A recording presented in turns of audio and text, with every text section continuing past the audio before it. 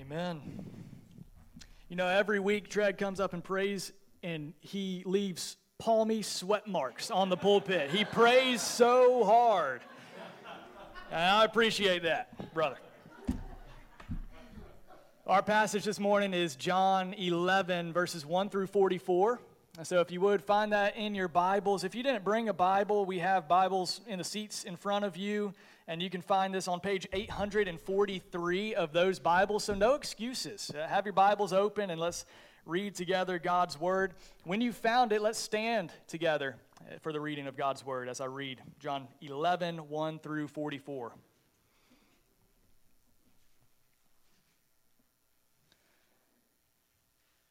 Now a certain man was ill, Lazarus of Bethany, the village of Mary and her sister Martha. It was Mary who anointed the Lord with ointment and wiped his feet with her hair, whose brother Lazarus was ill. So the sisters sent to him, saying, "Lord, he whom you love is ill." But when Jesus heard it, he said, "This illness does not lead to death. It is for the glory of God, so that the Son of God may be glorified through it."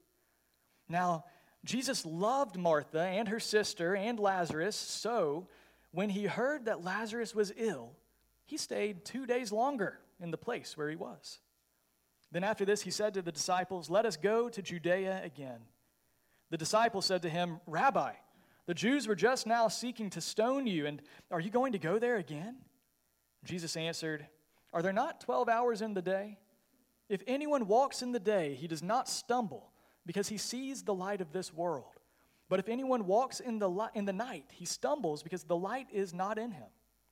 After saying these things, he said to them, "Our friend Lazarus has fallen asleep, but I go to awaken him." The disciples said to him, "Lord, if he's fallen asleep, he will recover." Now Jesus had spoken of his death, but they thought that he had meant taking rest in sleep. Then Jesus told them plainly, "Lazarus has died. And for your sake, I am glad that I was not there, so that you may believe. But let us go to him." So Thomas, called the twin, said to his fellow disciples, "Let us also go, that we may die with him." Now when Jesus came, he found that Lazarus had already been in the tomb 4 days.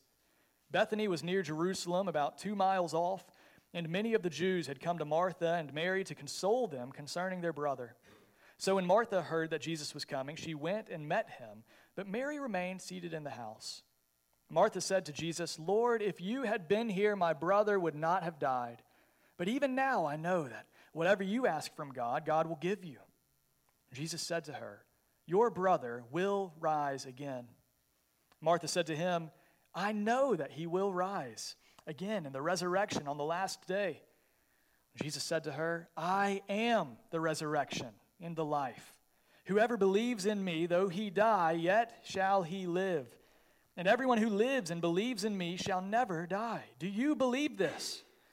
She said to him, "Yes, Lord, I believe that you are the Christ, the Son of God, who is coming into the world." When she had said this, she went and called her sister Mary, saying in private, "The teacher is here and is calling for you." And when she heard it, she rose quickly and went to him. Now Jesus had not yet come into the village, but was still in the place where Martha had met him. When the Jews who were with her in the house, consoling her, saw Mary rise quickly and go out, they followed her, supposing that she was going to the tomb to weep there.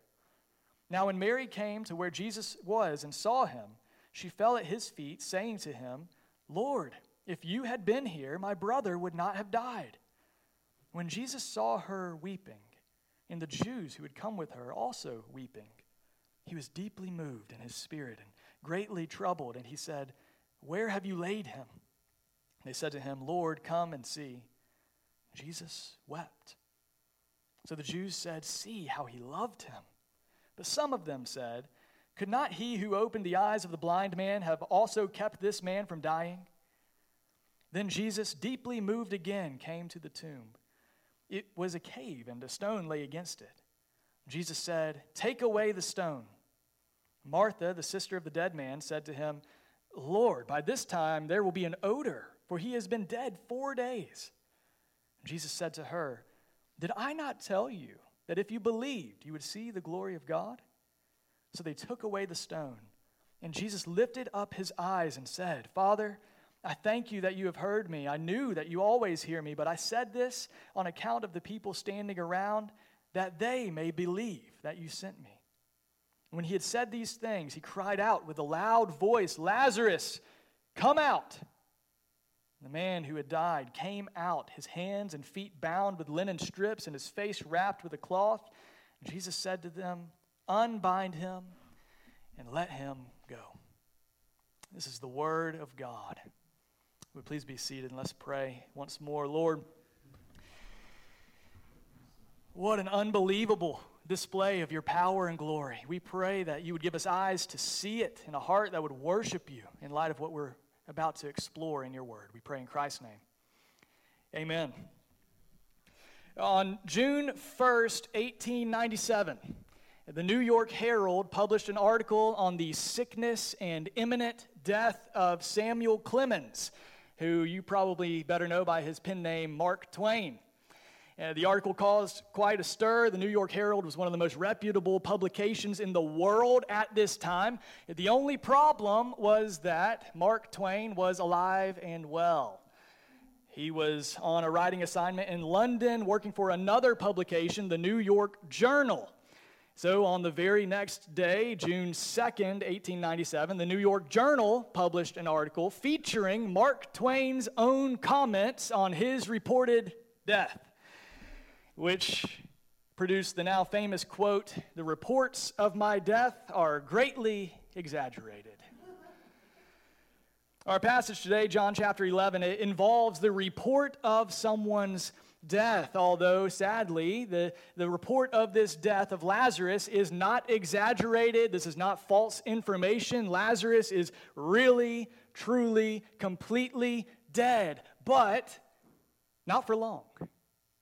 This is an incredible story, and it's so applicable for each one of us because every single one of us has to deal with the problem of death. And we all have this in common, don't we? Every single one of us has to face the problem of death. And we've seen throughout the Gospel of John, Jesus has come face to face with so many of our struggles, and he's come out on top of every single one so far. He's faced issues of social exclusion and isolation and rejection. He solved problems of hunger and thirst. He solved problems of physical suffering and blindness. But now, he's face to face with a much greater enemy. This is the final boss of sin's devastating consequences. Jesus is face to face with death. But the lesson that we learn here in John chapter 11 is that even death is no match for Jesus. And Jesus is Lord over the grave. Jesus conquers death and the grave, which means we can trust him even in the face of death. What I want to do this morning is give us 2 reasons to trust him this morning. And this will be our outline. If you're taking notes, if you're a note taker, it'll help you follow along. 2 reasons to trust Jesus in the face of death. And I'll go ahead and warn you right now, we're going to spend most of our time in the first point. So hang in there with me. The first reason to trust him is that Jesus cares. Jesus cares. We can trust Jesus because he genuinely cares. Jesus cares about our sickness. And Jesus cares about our weakness. Jesus cares about our struggle. Jesus cares especially about the issues we face involving sin and death. You know, one of the worst lies Satan can whisper into your ear during times of trial is God doesn't care. God doesn't care about me. God doesn't care about my struggle. If God cared about me, he would remove this from me immediately the way I want, the way I ask him. And if he doesn't, well, God doesn't care about me. This passage I want us to see is a rebuke to that lie. So I want you to see as we walk through this together how Jesus shows us his deep heart concern, his care for our weakness, his care for sinners like us here in this passage. Look with me again to verse 1. John tells us that a certain man was ill, Lazarus of Bethany, the village of Mary and her sister Martha. Apparently by this time, Mary, Martha, and Lazarus had developed a relationship with Jesus because they sent word to him saying in verse 3, "Lord, he whom you love is ill." In other words, come do something about this. He whom you love is ill. We've done all that we can. The doctors have tried everything that they can. He's not getting any better, but we know you. We trust you. We've seen you do these wonderful things for other people. Come do it for us. Don't you love him? Or don't you care about him? But when Jesus heard it, look what he said. He said, "This illness does not lead to death. It is for the glory of God, that the Son of God may be glorified through it." His condition, much like the blind man in John chapter 9, if you remember that story, you remember his illness, his sickness, his suffering is not accidental. It is not meaningless. It's not purposeless. It's not empty. It is for the glory of God, that the Son of God might be glorified through it. That's the purpose of what's going on here in Lazarus, which is important for us to understand, because without that piece of information, without that divine perspective on this event, we simply cannot understand what he does next. Look there to verse 5. It says, "Now Jesus loved Martha and her sister and Lazarus, so when he heard that Lazarus was ill, he stayed 2 days longer in the place where he was." Read that again. Because he loved them, he didn't go solve their problem. Because he loved them, he didn't answer their request. Because he loved them, he stayed and he waited. How is this love?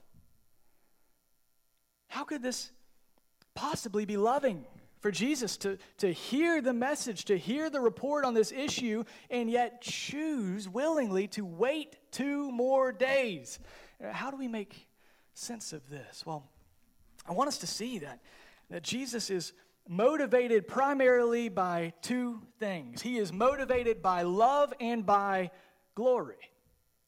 Love for this grieving family and the glory of God. And we know, don't we, that God's glory, that's the primary motivation for everything God does. Every event in the world, everything that we walk through in our own lives, at the very bottom of it, the Sunday school answer is always Jesus, and it's always the glory of God. But the good news for us that we learn in the gospel is that God has, out of an abundance of grace, bound up his glory with love for sinners like us. He has tied up the magnification of his glory with the extension of love towards sinners like us. But we have to get these things in order, don't we? We have to understand this, that love, that extension of love towards sinners like us, it does not orbit around us. We are not primary. And this is what we struggle to understand, isn't it? We think that, well, in order for me to be loved, my needs must be met. In order for me to be cared for, in order for me to be loved, my immediate request must be met the way that I ask, or God doesn't care about me. But that's not love, isn't it? True love is to give someone what will make them eternally happy. To give someone what will make them eternally satisfied, truly satisfied, and that is only found in God himself. Jesus loves us most, and he loves us best when he helps us to see his glory, that we might understand it and see it and love him and worship him as he deserves. That's exactly what's going on here, isn't it? Jesus cares for them by not meeting their immediate requests. He waits so that they might see his glory more clearly than if he had just answered their needs immediately. Well, after 2 days passed, Jesus told his disciples, hey, it's time to go back to Judea, and as usual, the disciples don't understand what in the world is going on.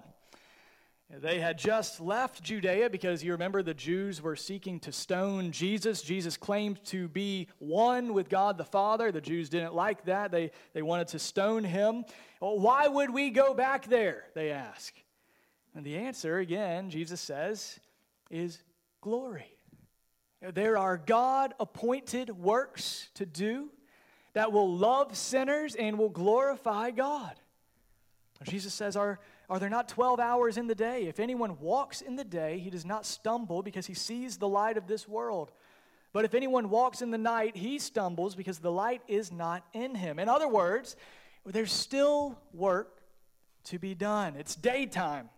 The night is coming when my work here will be finished. My time to die is coming. Then my work here on earth will be done. But until that time, the Jews can do whatever they want, but I'm invincible until the works that the Father's appointed for me are complete. I have work to do that you might see my glory. He says, our friend Lazarus has fallen asleep, and I go to awaken him. And this is just so funny to me. Their response, listen to this. They said, Lord, if he's asleep, he will recover. Why do we have to go to Judea to wake him up? Let the man sleep.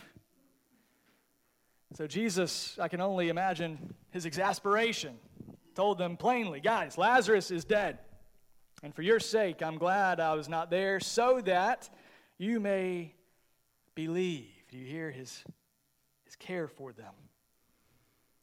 Yeah, it seems so foolish to them, walking back into danger, walking back into the hands of the Jews. But Jesus knows that what they need most is not to be safe, it's to see him for who he is and to believe. He says, let's go, follow me. And by the time they arrive, verse 17 tells us that Lazarus has already been in the tomb 4 days. Listen to this. This was fascinating to me. Now, apparently, there's a rabbinical teaching, not a biblical teaching, but extra-biblical, traditional, rabbinical teaching in Jesus' day that said that after someone died, their spirit hovered over their body for a period of time. And within that period of time, there was a window of opportunity where if that person was going to be brought back to life, if it was possible for them to be resuscitated, then their spirit would re-enter their body and they would come back to life. Do you know what that window of time was? 3 days. 3 days. After 3 days, the teaching was that that person was completely, totally, truly, hopelessly dead, and there was no hope, no possibility, no way to bring them back. Jesus waited 4 days until Lazarus was undeniably, completely, totally dead, without any hope for revival. So why? Why does he do this? So that he could demonstrate the undeniable power of God. Now, this wouldn't be explained away. This wouldn't be laughed off. It would be a powerful sign that we might believe that Jesus is the Christ, that Jesus is God in the flesh, the author of life. Of course, skeptics still come up with something, don't they? If you've worked in the medical community at all, you may have heard of something called the Lazarus phenomenon. Anybody heard of the Lazarus phenomenon?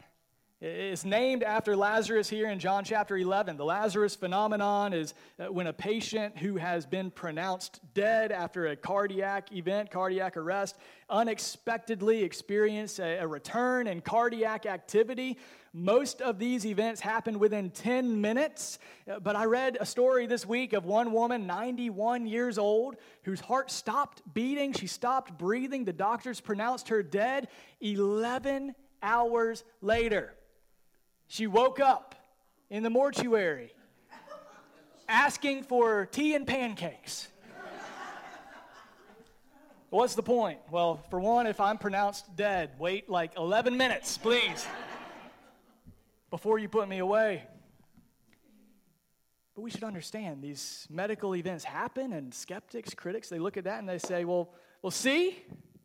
Well, this couldn't possibly be a miracle. There's got to be some scientific explanation for this. They don't have a category in their mind for the work of God, the miraculous work of God. So they say there has to be some scientific explanation for this. But that's not what happened here to Lazarus at all, is it? None of these individuals, as incredible as their stories are, were 4 days dead. And none of these doctors, as far as I know, called their shot, predicted the resurrection of these individuals. And none of the doctors, I'm confident, commanded the resurrection. And in fact, all of these Lazarus phenomena, they happened after the doctors tried everything they could and they got it wrong. Jesus here, he calls his shot. And for good measure, he wanted to make sure everyone knew Lazarus was truly, totally, actually, completely dead. 4 days dead. Why? The purpose of waiting, the purpose of delaying, the purpose of not meeting this immediate need was to meet a much greater, eternal need. Namely, the glory of God and the glory of the Son for our faith. Now, how often do we struggle with some sort of sickness, some sort of suffering, some loss, some lack? Maybe some of you are in the middle of some difficult scenario right now. And we just cry out to God, God, take this away from me. God, don't you care? Won't you lift this off my back? Please, would you do something about this? Don't you love me, God? Could it be that God loves you enough to wait? To show you his care and his glory in a way that you wouldn't see otherwise if he just immediately answered your prayer the way you think it should be answered. Jesus waited, but we see he did eventually come, didn't he? And we see his heart on display here in his conversations with Mary and with Martha. I love these interactions. Look there with me to verse 21. It says, Mary stayed inside. Martha came out first to talk to Jesus. And Martha said, Lord, if you had been here, my brother would not have died. But even now I know that whatever you ask from God, God will give you. How does Jesus comfort her here?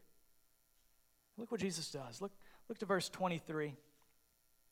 Jesus shows he cares for her by extending to her the promises of God. Jesus said to her, your brother will rise again. So Martha says to him, I know, Jesus, I know, I believe, I know that he will rise again in the resurrection at the last day.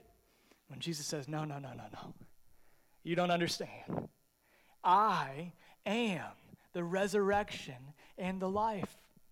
Whoever believes in me, though he die, yet shall he live. And whoever lives and believes in me shall never die. Do you believe this, Martha? Do you believe this? This is yet another I am statement. We've seen them throughout the Gospel of John. Jesus, in saying, I am the resurrection and the life, what's he saying? He's saying, I am the I am. I am God in the flesh. I am the one who gives life, the one who takes life away. I am the only one who has life in himself and can give life to whomever he pleases. And then he issues this promise from the mouth of God. Did you hear it? Whoever believes in me, though he die, yet shall he live. And whoever lives and believes in me shall never die. I know he looks dead. He is dead, but look to me, trust me, believe me. I am the resurrection and the life. There is hope in me. Now, I want you to place yourself in Martha's shoes here for a minute, okay? Because again, I know all of us at various levels and various times and places and ways, all of us are faced with the enemy of death. It may be loss of a loved one. maybe your own health concerns. I want you to place yourself in Martha's shoes here for a minute, because that glorious promise, that security, that assurance, that confidence, that comfort is available to any who would put their faith in Christ Jesus. Any who trust in him to save them from the curse of sin and death will never die. Sure, you'll die physically, but what do we lose in that? All that does to us is bring us to him. Those who are spiritually made alive, we may look dead to the eyes of the world, but those who belong to Christ live with him forever. Do you believe this? Martha did. She said to him, "Yes, Lord, I believe that you are the Christ, the Son of God, who is coming into the world." Why? Why did he come? Jesus came into the world because he cares about your suffering. He cares about your sickness, your struggle, your pain. He came into the world for resurrection and life for all who believe, for the glory of God in the resurrection of dead sinners like us. Well, Jesus cared for Martha with words and with truth, with the promises of God. Now look how he cares for Mary. He cares for Mary with feeling and with emotion. He cares for Mary with a sensitive presence. Look there starting in verse 28. And Mary came out and fell at his feet and she said the exact same thing that Martha said, almost like they had been talking about this at home, right? "Lord, if you had been there, my brother would not have died." But in place of Martha's confidence here, Mary's response was weakness, and grief, and sorrow. And when Jesus saw her weeping and saw the Jews who had come with her also weeping, verse 33 says, he was deeply moved in his spirit and greatly troubled. I'm not convinced by the translation here. That word there, you might even have a footnote in your Bible if you look there. That word where it says he was deeply moved in his spirit, it usually doesn't communicate tenderness. Usually it communicates anger, sternness, fierceness. There's a fire in Jesus' spirit. Jesus looks around at the devastating effects of sin. He sees the death of a loved one, the grief of a family, the grief of a community, the heartache of it all, and he is greatly disturbed and angry, troubled by what he sees. He's angry at the presence of sin in the world. But he's also tender towards those who bear the effects of sin in the world, isn't he? Look there, verse 35, here in the shortest verse in the Bible. You scripture memory people, this is an easy one. Come on. One of the most beautiful pictures of Jesus' heart and his care for sinners like us. Jesus, God himself wrapped up in human flesh. He saw the effects of sin and he wept. Do you think he cares for Martha? For Mary? For Lazarus? Do you think he cares for you? I think we could learn a thing or two from Jesus' response here.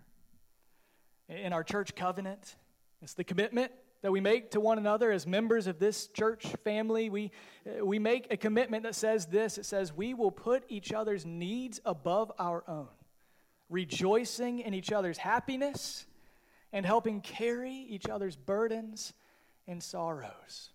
Now, Jesus shows us what that looks like here, doesn't he? I wonder, how angry are you at the presence of sin? Not other people's sin. Your sin in your heart, lingering sin in your life. How angry are you at the presence of sin in the world?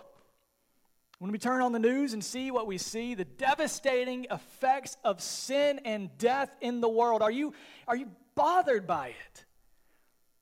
Oh, we shouldn't get so used to the effects of sin that we just think this is normal. It's not normal. Things ought not be this way. We should be moved. This isn't right. But not only this, we should weep. We should grieve at the presence and the effects of sin. Our posture towards one another and our grief, it ought to be, I may not understand what you're going through. I may have never dealt with what you're dealing with, but I love you. I know things ought not be this way. I want to listen to you. I want to be with you. I want to stand by your side. I want to bear your burdens and grief. Let me remind you of the promises of God, and if not, let me just weep with you and be there with you because I love you. Things ought not to be this way. The presence of death is a constant, unignorable reminder that things are not right here. Do you feel it? Something must be done, and we are powerless to do it. No politician in Washington has the power to set this right. No nation, no army. But there is one. One who is Lord over life and death. His name is Jesus. This is our second reason to trust him this morning. Trust Jesus even in the face of death because second, Jesus conquers sin and death. Jesus conquers sin and death. As much as he cares for us, if he can't conquer it, none of his care matters. We need someone who can actually deal with this problem, put it away for good. And this is exactly what happens here in verses 38 through 44. Look there with me. And Jesus, deeply moved again, came to the tomb. It was a cave, and a stone lay against it. And Jesus said, "Take away the stone." And Martha, the sister of the dead man, said to him, "Lord, by this time there will be an odor. He's been there for 4 days." Jesus said to her, "Did I not tell you that if you believe, you would see the glory of God?" So they took away the stone. And at this point, Jesus lifts up a prayer. He lifted up his eyes and he said, "Father, I thank you that you have heard me. I knew that you always hear me, but I said this on account of the people standing around, that they may believe that you sent me." That's the point of the signs. That's the point of these demonstrations of power. You remember the point of this suffering of Lazarus is that they might see and believe that Jesus is the Christ sent from God into the world to deal with this problem of sin. And then when he said these things, he cried out with a loud voice. Now I'm watching my boys because at home we read a book about Jesus raising Lazarus, and when we get to this point, the boys know what to expect, and they start to cover their ears because they know Dad's about to use his loudest voice to raise the dead. But Randy in the sound booth wasn't expecting that, and I'm not sure the speakers could handle it, so I'll spare you. But Jesus didn't whisper. He cried out with a loud, authoritative, powerful, life-giving voice, "Lazarus, come out." And amazingly, this dead man, truly, completely, totally 4 days old, stinky dead, he came out. His hands and his feet bound with linen strips, and he commanded them, "Unbind him and let him go. On my authority, at the sound of my voice, he lives." This is an incredible miracle, is it not? And an undeniable sign of Jesus' perfect divinity. There should be no doubt. That's the point. There should be no doubt to anybody who is a witness to these things that this is God in the flesh. There should be no doubt for us as we read this story, this account, that only God can do this. Only God can raise the dead. Only God, his voice, can give life to the dead. It's a powerful sign that Jesus has authority even over death. But what I want us to see, what I hope you realize is that as incredible as this sign is, it's just a pointer. It's just a picture. It's just a foretaste of an even greater work to come. Very soon, Jesus will make his way into Jerusalem. He will be crucified, and he will die, and he will be truly, really, completely dead, but not for long. He will rise. If his death is the end of the story, none of this would matter. Nothing Jesus has said or done. None of these signs would matter up to this point. Even raising Lazarus from the dead, none of that would matter. If Jesus' death were the end of the story, he would be beaten by death, and we would have no hope in the face of sin and death. We would be hopeless in the face of this great enemy. As Paul tells us in 1 Corinthians 15, he says, if Christ has not been raised, our preaching is in vain. Your faith is in vain. We are misrepresenting God because we've said that God raised Christ from the dead. If Christ has not been raised, your faith is futile. You're still in your sins. Everyone who's ever died has truly perished. And we, Christians, sitting here in a church service, worshiping the Lord of all people, are most to be pitied because we stake everything on the resurrection of Jesus. Praise God for the gospel, church. The gospel is the good news that Jesus Christ cared so deeply for you, for your sin, for your suffering, for your inability to conquer the grave, that he came for you. And he lived for you, and he died for you, and he rose never to die again. He conquered sin and death. It's the good news that his resurrection is ours by faith. Do you cherish that hope? Do you cling to that message? The resurrection of Christ is everything to us. It's our hope, both now and forever. Would you just think about this with me for a minute? If you are in Christ, meaning if you have personally trusted in Jesus Christ alone for your salvation, forsaking all others, clinging to him, loving him with a renewed heart. Do you know what's happened to you, Christian? You have been reborn. You have been resurrected to newness of life. If anyone is in Christ, he is a what? Help me. He's a new creation. Behold, the old is gone. Behold, the new has come. Paul says in Galatians, I've been crucified with Christ. Therefore, that guy, I no longer live. Jesus Christ now lives in me. The life I live in the flesh, I live by faith in the Son of God who loved me and gave himself for me. Do you realize this is what our baptism signifies, Christian? We were buried with him in baptism, dead. And what? Raised to walk in newness of life. We are Lazarus. This story is our story. As Paul says in Ephesians chapter 2, we were dead in the trespasses and sins in which we once walked. Dead, truly, completely, totally, smelly dead. And we couldn't walk our way to Jesus if we wanted to. And we didn't want to. We were spiritually dead.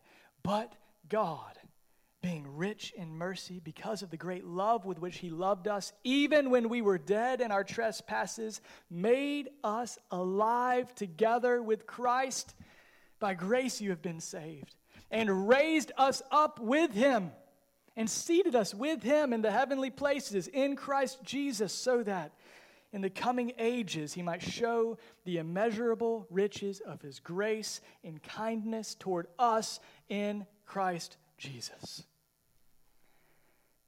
If you are a Christian, it's because the life-giving Word of God has called you out of death and into life in Jesus Christ. And now we live together resurrected lives. Amen. And now we in him, we share his victory over sin because he conquered it. We couldn't. And we share his victory over the grave. We have newness of life. We couldn't earn that. He did it. He conquered it.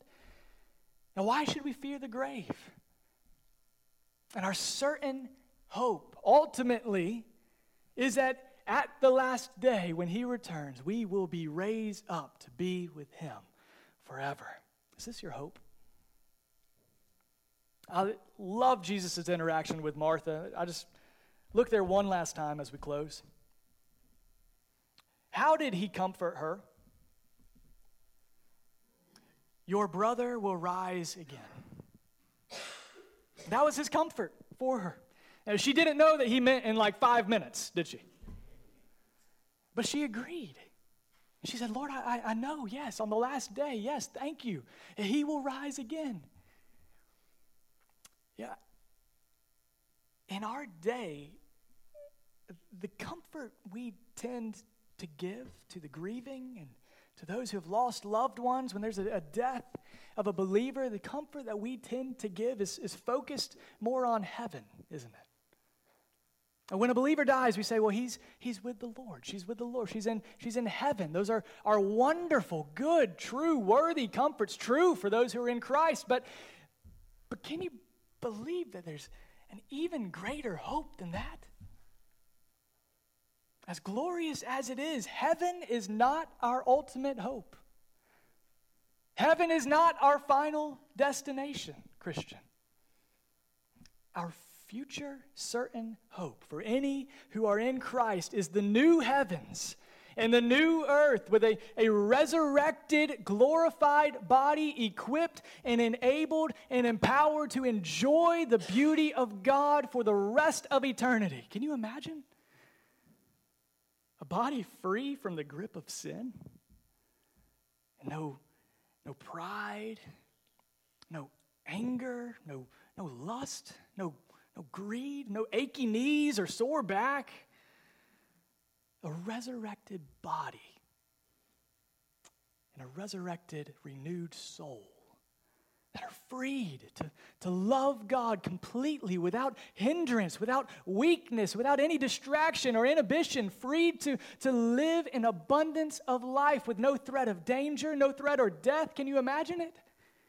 No sickness, no pain, no sorrow, no grief, no loss, no lack. A resurrected people in a resurrected creation made possible only and perfect by the resurrected Christ, never to be spoiled again. That is our hope, Christian.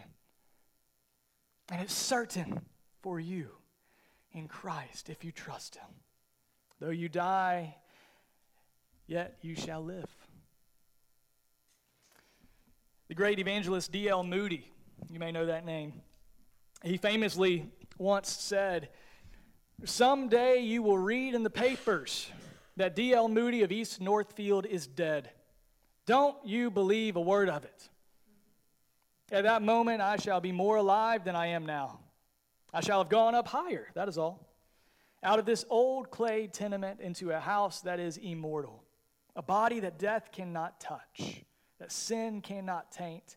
A body fashioned like unto his glorious body. I was born of the flesh in 1837. I was born of the Spirit in 1856. That which is born of the flesh may die, but that which is born of the Spirit will live forever. How about you? Do you trust him with your suffering? Do you trust him with your soul? Do you trust him even with the grave? Do you trust him with your future? Let's pray.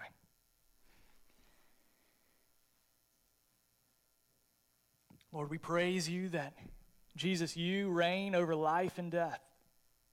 What is our hope in life and death? It's Christ alone. We thank you, Father, that you sent Jesus out of an abundance of grace because you love sinners and are glorified in the resurrection of undeserving sinners like us.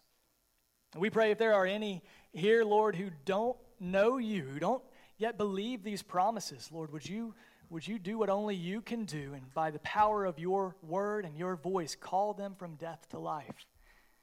And for us who have been raised to newness of life, help us to walk in that newness of life as we trust you.